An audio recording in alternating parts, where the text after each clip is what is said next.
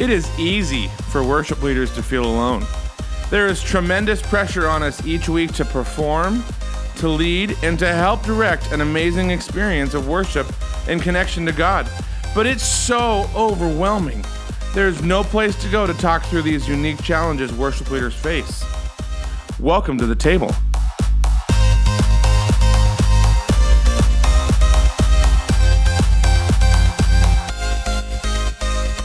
Hey everybody, welcome to the next episode of The Table. It's our monthly mentor coffee chat. I'm excited about today's conversations. But before we jump into the content, let's go ahead and introduce who's in this call. Grant, why do you kick us off? Yes, hello. My name is Grant Norsworthy. I am the founder and content developer, principal instructor for something called More Than Music Mentor. Find out more about that at www.morethanmusicmentor.com. I'm speaking to you from New Zealand. It's good to be with you. That was your radio voice. That was a good one. .com. Sunday. .com. But no one says www anymore. Why did I do that? I don't know. You said it. I didn't. Should we start again? No. Jason, why don't you go next, Jason? My name is Jason Harris. I am the worship and production pastor up in a church called Browncroft Community Church in Rochester, New York, and it's great to be with you again here. Excited. And we have a new voice joining our conversation. He was on a podcast this last week. Yeah. And so Tim, why don't you introduce yourself? Again. Right. Awesome. I will not be as cool as Grant. I can promise you that. But, my name is Tim Tibbles. I am the creative arts minister at a church called First Church in Owasso, Oklahoma, just outside of Tulsa. And I'm just excited to be here. This is good. This is so good. We're going to have some fun today. as we chat through this. Yes, sir. But who are you, Jason? Who are you? Tell us about you. I should introduce myself. This is like this episode number 60. And I think I don't know that I've ever actually introduced myself other than my name, but yes, I am Jason.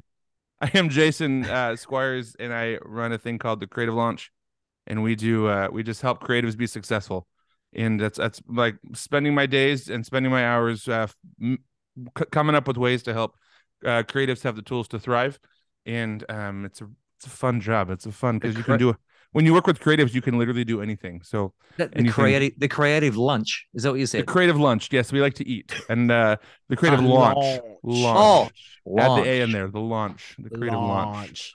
Yes, that's amazing. Hey, this week, this month, we're talking about leading your team spiritually and what that means. And as leaders, we deflect a lot for our teams and kind of to help them. And we say. We say this. Grant doesn't, but we say this that the devil is in the details, and meaning the devil likes to work in and around the little details. And we've all been in situations where we can feel Satan attacking something that might distract us from Sunday happening.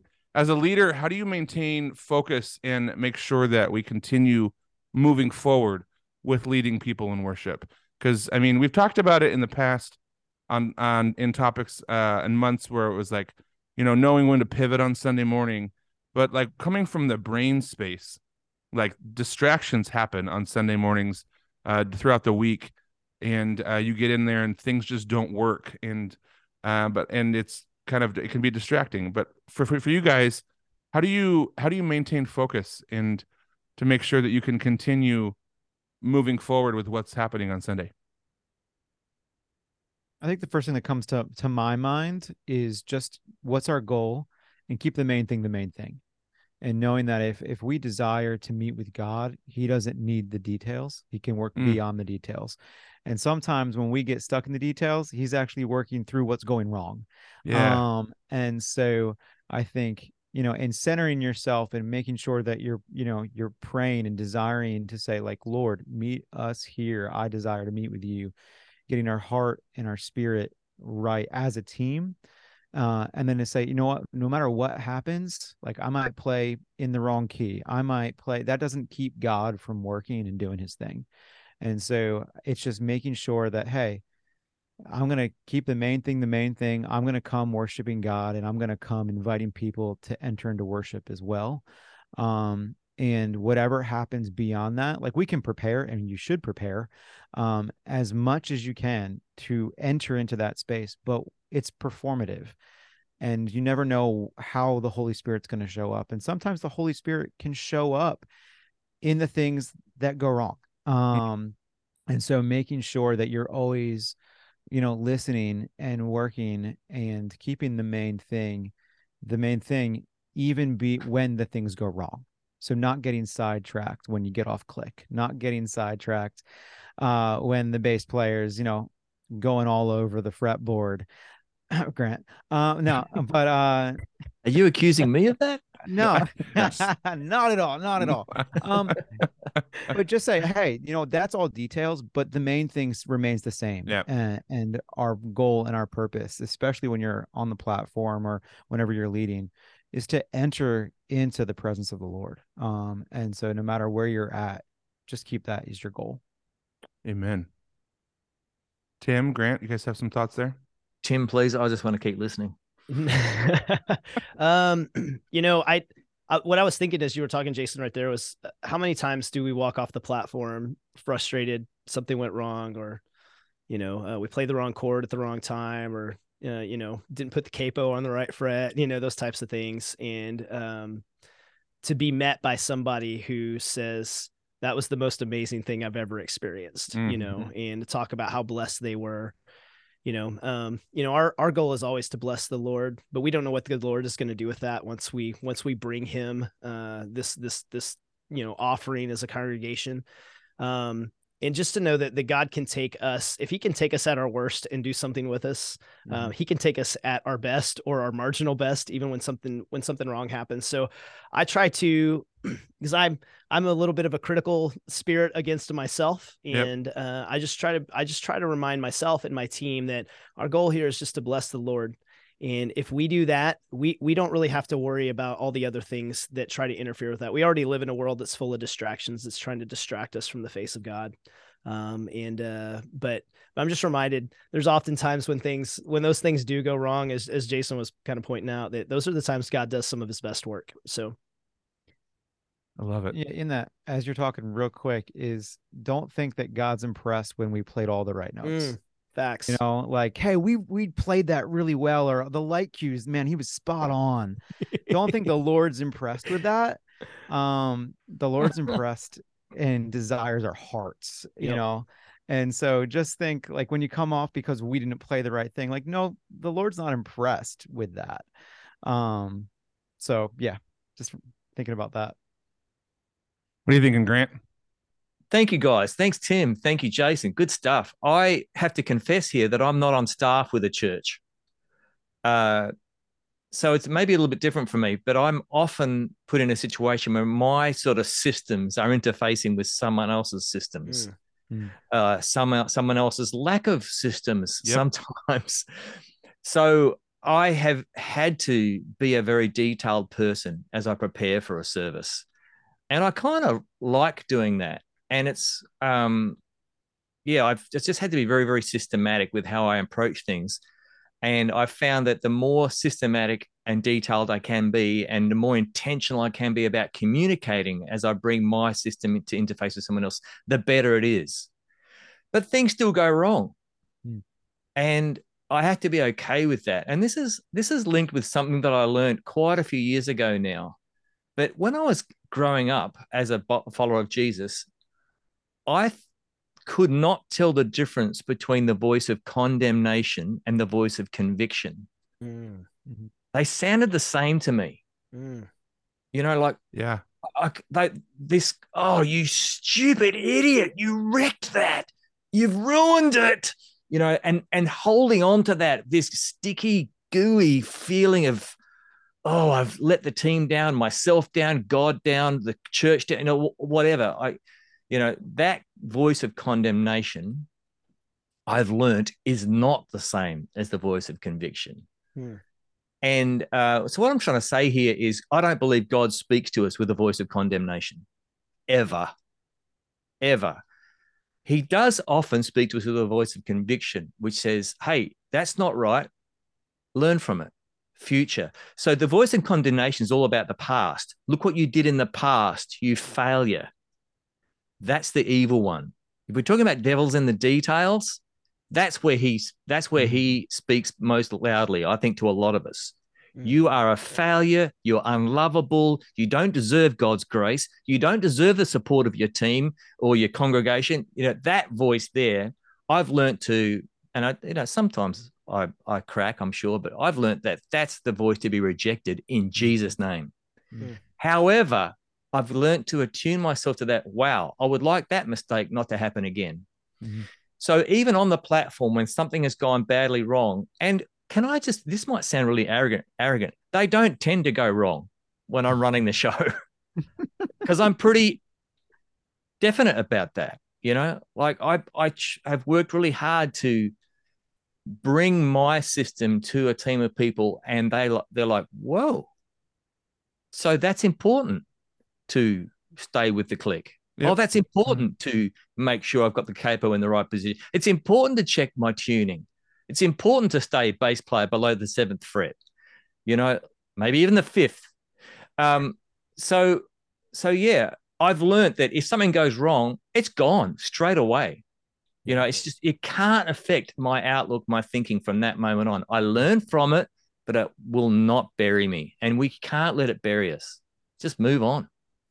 I love the differentiation between conviction and condemnation. That's something that I think is, people take like walk away with that today, because that's a big statement, and it comes from a place as a leader where you go like telling the difference between those two things. I mean, even for me, raising my girls, the difference between condemnation and conviction, in like understanding when you do something wrong versus fixing it and moving on. And oh yeah, this is huge.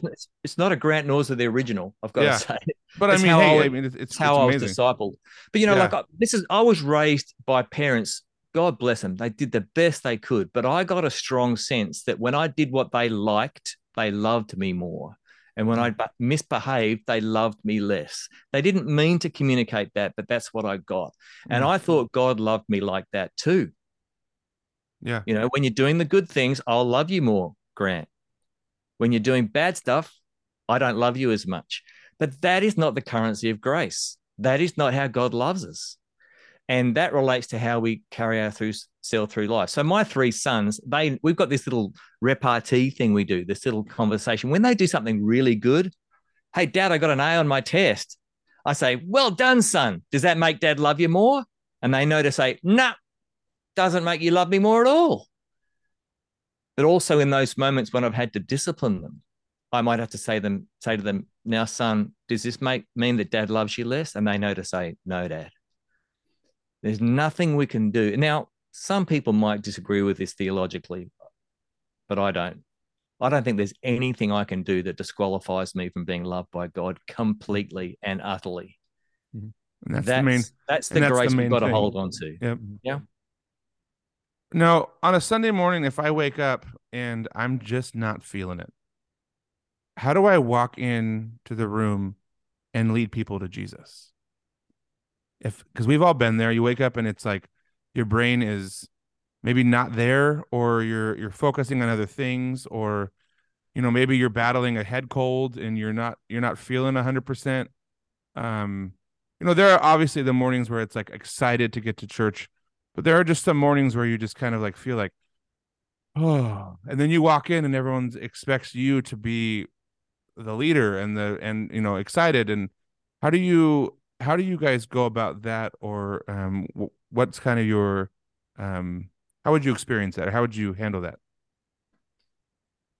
Yeah. So, Chase, Tim? Yeah. I don't care. Yeah, sorry. Go for it. I think this is an interesting question for me. Specifically because I feel like the role that I've been given is not just as a worshiper, but as a leader. And when I think of it in that context, I kind of put it in the parable of the talents realm, where God has given me this thing, and there's an expectation from Him that I do something with his property, as the parable would call it. So when I need motivation, I go to that place, when I'm not feeling well, when maybe my wife and I had a rough morning trying to get out the door, when maybe we had a rough evening with one of my teenage kids the night before, when maybe I'm dealing with something on the worship team that's heavy, and trying to help somebody through a personal issue. I'm reminded that God didn't consider me a person that would receive one thing or nothing. He gave me something to steward, and I get the opportunity to stand on a platform and lead God's people in what would be their collective offering to him for that day, and Amen. if I can get into that frame of mind, that just gets me excited, and so, it's a whole nother thing to try to get your team on that same page. They're bringing all of their issues and their things to the table with them. But that's incumbent upon me as a leader now to figure out, okay, what do I got to do to make sure my team is ready to go this morning? And whether that's prayer time with the group, whether it's communion with the group before we start, whether it's just a simple, hey guys, I was reading the scripture last night, I want to encourage you with this. Or whether it's just giving them a fist bump before they walk out on the platform. We get to do this thing. And I think when you can get into that perspective, it's hard not to get excited about it. So true. There was a Sunday a few months ago that I was particularly feeling this financial crunch in my life, and like, how am I going to pay for things? And my brain was kind of in that mode. Got up on Sunday morning, got in the car, started driving to church. The check engine light came on in my car. And it's like, my brain automatically went to, now this is going to cost more money. This is going to be more expensive. And this is going to, and got to church, and it was kind of feeling that like I wasn't there, and I went down the path that Tim, you're just talking about, reminding yourself of why you do what you do. And then come after church, I turned the car on and the check engine light was off. And you're like, it wasn't even something I had to spend my brain, focusing on, but like, it was just one of those moments of like, just one more thing. And then in all reality, it wasn't that big of a deal. But Jason, what about you? Yeah, I think going off what Tim was saying, like being a leader and a worship leader, it's a calling, it's a given by God, it's an appointment, and reminding yourself that it's not a feeling.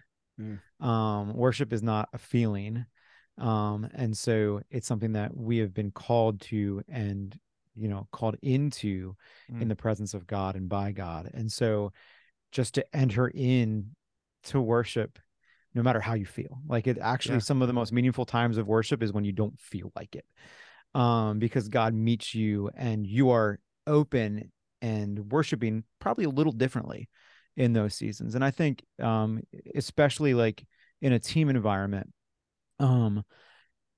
thinking about like, hey, Moses, when he got tired, had Aaron holding up his arms. And so don't forget about your team, like be there.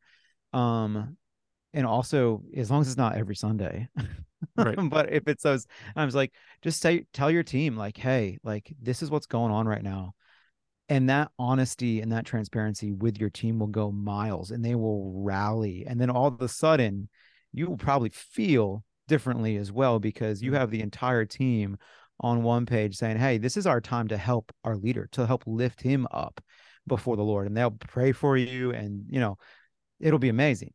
And so I don't feel like you have to put on like, oh, everything's good and I'm happy all the time.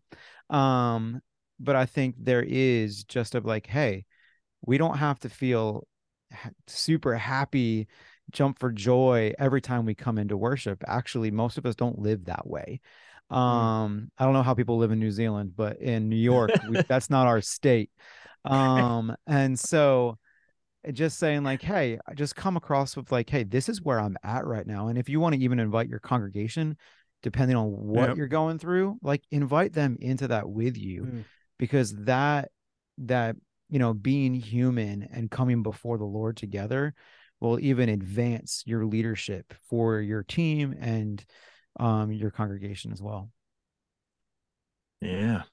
Grant, can I flip the question for you, or you have a thought there? Go ahead. Oh, yeah. Well, you can flip the question if you like, but it might leave me not knowing what to say, but I've got something. Go for it. Okay. Well, I mean, just to point out again, I hope I'm not sounding like a broken record, but I'm not like these, like especially like Tim and Jason, Jason Harris, who are same team, same congregation most Sundays, I'm guessing. I hope this doesn't sound weird. I don't feel like that ever. Like I can't. Oh no, I can't do this. I don't know. I'm always well, and it's perhaps not fair for me because it's not the same old every Sunday for me. It's not the same people, the same church, the same congregation. It's different. And I'm an extrovert sort of person. I love connecting with people. I love meeting new people. I love working with people. I love doing stuff. But it's not just the people that excite me. It's connection with God. There's a connection with God that happens through music that I don't think is possible in any other way. At least not for me. Maybe not for others. And so I'm invigorated by vertical and horizontal connection. And that has so much potential when I'm reaching for a guitar and I've chosen some songs and I've got a team of people to work with. So I guess I just don't feel like that. But here's a key for me. This vertical and horizontal connection doesn't depend on the guitar and a microphone and words about God on a screen. Like, I've got a sense of God's reality and presence when there's no music involved. Maybe I'm imagining things, maybe I'm weird, but I think God's in this conversation right now. You know, like he's here, he's alive, he's in my chest cavity. And I think I'm also always thinking of something that a dead guy called Oswald Chambers teaches in an old devotional called My Utmost for His Highest. I'm going to paraphrase here, but he says, if the ministry work you're doing is wearing you out, you shouldn't be doing it. It's actually not God's work. It's a human work. If you're alive in it, that's God. But if you're finding it a drudgery, please stop. That's my paraphrase. I don't feel like that about this. I feel like I'm woven into the fabric of deeper and more meaningful connection with God and with other humans. That's amazing, Grant. No, I love that. I love that. I love that actually, because I understand that feeling, and I understand you answered my flipped question, so I appreciate that without even having to ask the question. It's a good job. So another question for you guys. And this, I mean, this is probably more for Tim and Jason with being at one place. But there's a lot of our job is repetitive, and meaning every Sunday we finish, and then the next Sunday is coming. And I was actually in a conversation this last week with a worship leader friend of mine who is looking at stepping out of ministry because of the repetitive nature is actually exhausting. And he's like, every Sunday it's another Sunday, and then another Sunday, and then another Sunday, and it never. And not that not that you're not accomplishing anything, but it can feel like the task list just become kind of never ends. And like you finish a set list and build another one, and you finish this and then you build another one. How do you guys maintain kind of a fresh perspective as you not just completing a task list, but as you maintain a fresh perspective as a leader in that kind of list building and repetitive world? I'll let Jason go first on this one. I'm interested. If you can help me out on this, that'd be great. Yeah. I thinking of a couple different things. First is to always be growing and working on something. And so that's the first thing I'd say is like, what are you working on? What are you growing? And how are, like, is it a new chord formation, or is it talking in front of the congregation? Like, whatever it might be, like, what are your goals and what are you stretching and growing in as a leader or as a musician? And then I think, so I'd start there. Then I'd say always be helping others grow.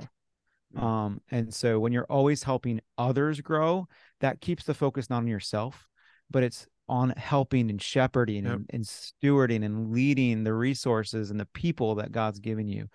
And that's always exciting because then in some ways the pressure's off you, because your whole job then is to really help others grow before the Lord. And so that also be trying new things. So, and that doesn't always have to be musical. It can also be like, hey, let's try a different kind of scripture reading or prayer, or, what are different ways that we can help the congregation meet with Jesus, and don't be afraid of those. And then another one I think would be step off the platform regularly. Like, get different eyes. And like, if the only time one that you're ever worshiping at your church is on the platform, change that. And so, because you'll see and even connect both with God and your congregation differently, and I would say even better, if you're worshiping side by side with them, once a month, once every 6 weeks, once every 2 months, whatever that looks like for your church. But don't forget to worship side by side and step off the platform as well, because you'll see different things. You'll experience different things. And then also, don't be afraid to go to other churches. Take a Sunday off, and go to another church where you can just go into pretty anonymously and experience how another church does it. You might learn something. And so that's kind of like, and then also overall, I think you should also be worshiping throughout the week. And so I always make it a habit to make sure that I'm worshiping on songs that I don't have to play for Sunday, throughout the week. And so, like, I'll have a block on like a Wednesday. It's like, okay, that block is just worship time, where it's not preparation for Sunday, or it's not preparation for an upcoming set. It's just time to worship, and to musically worship, and to try different things when it's just me and God, just to express my heart personally, without having to go, okay, I'm leading myself before the Lord, not leading the entire congregation and what the lady in the back might think when I say this, or they're clapping on this song. So it's like take all that away and just meet with the Lord in worship. And so that, I would say, make a regular part of your routine each week. Amen. Tim, you have some thoughts to add to that? Well, let me jump a little bit on what Jason's saying here, because I think what he's saying is so important. I think oftentimes as worship leaders, we put so much pressure on ourselves to give God something from the church that we don't think it can happen without us. And I think there's a real benefit to the church, I think, to the Lord, to our spirit, when we can step off the platform and let that happen. God doesn't need us. He asks us. He wants us. But what I have to give could be given by anyone if God chose them over me.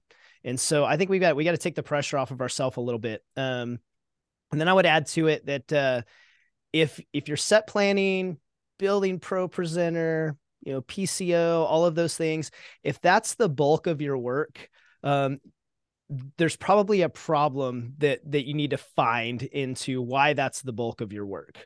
We talked a little bit about this last week, but if you're a worship pastor, there's two words in that title.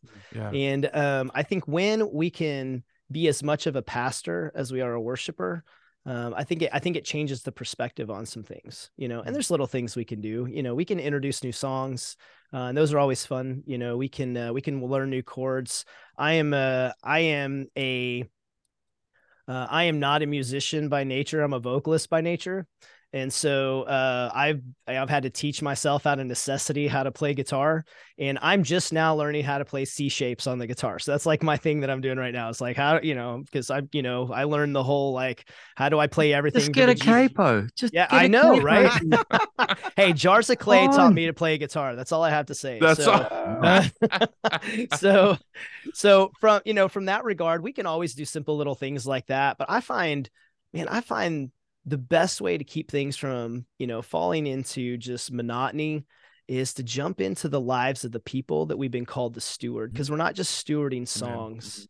We're not just stewarding how things look on the stage. We're stewarding the lives of people. And how do we help create within them a sense of worship that goes beyond just music? And that everything they give is for the Lord. And so, I think when you can find that, life never becomes monotonous. It never becomes tedious because it's always changing. It's always growing. A little bit like what Grant was saying a little bit ago, that when our lives are involved with other people, life becomes really fun and really interesting. So that's amazing. Or really bad. Or really bad. Or really bad. it depends on what you want. That's amazing. Hey, as we wrap up the podcast today, I always end the podcast with a food question. It's just how I do life. And this is their 60th episode, and it's the 60th time I've asked a food question. So as we wrap up today, my question for you today is, and I'll go first while you think about it, is when you and your wife are on a date, what are you eating? What do you guys do on date night? And if your answer is nothing, that's another problem. But if you guys on date night, my wife and I like to go out and find desserts at restaurants we probably wouldn't have gone to the dessert menu. And because it's at the end of a meal, you're like, do I want dessert? I'm full from dinner. So we try and go to those restaurants and actually dive into the dessert menus and find what it is we're missing that we're not ordering when our kids are at the table wanting to share whatever it is that we ordered. So yeah, what about you guys? Jason, do you have thoughts on that? How much time do I have during date night? That is a valid point.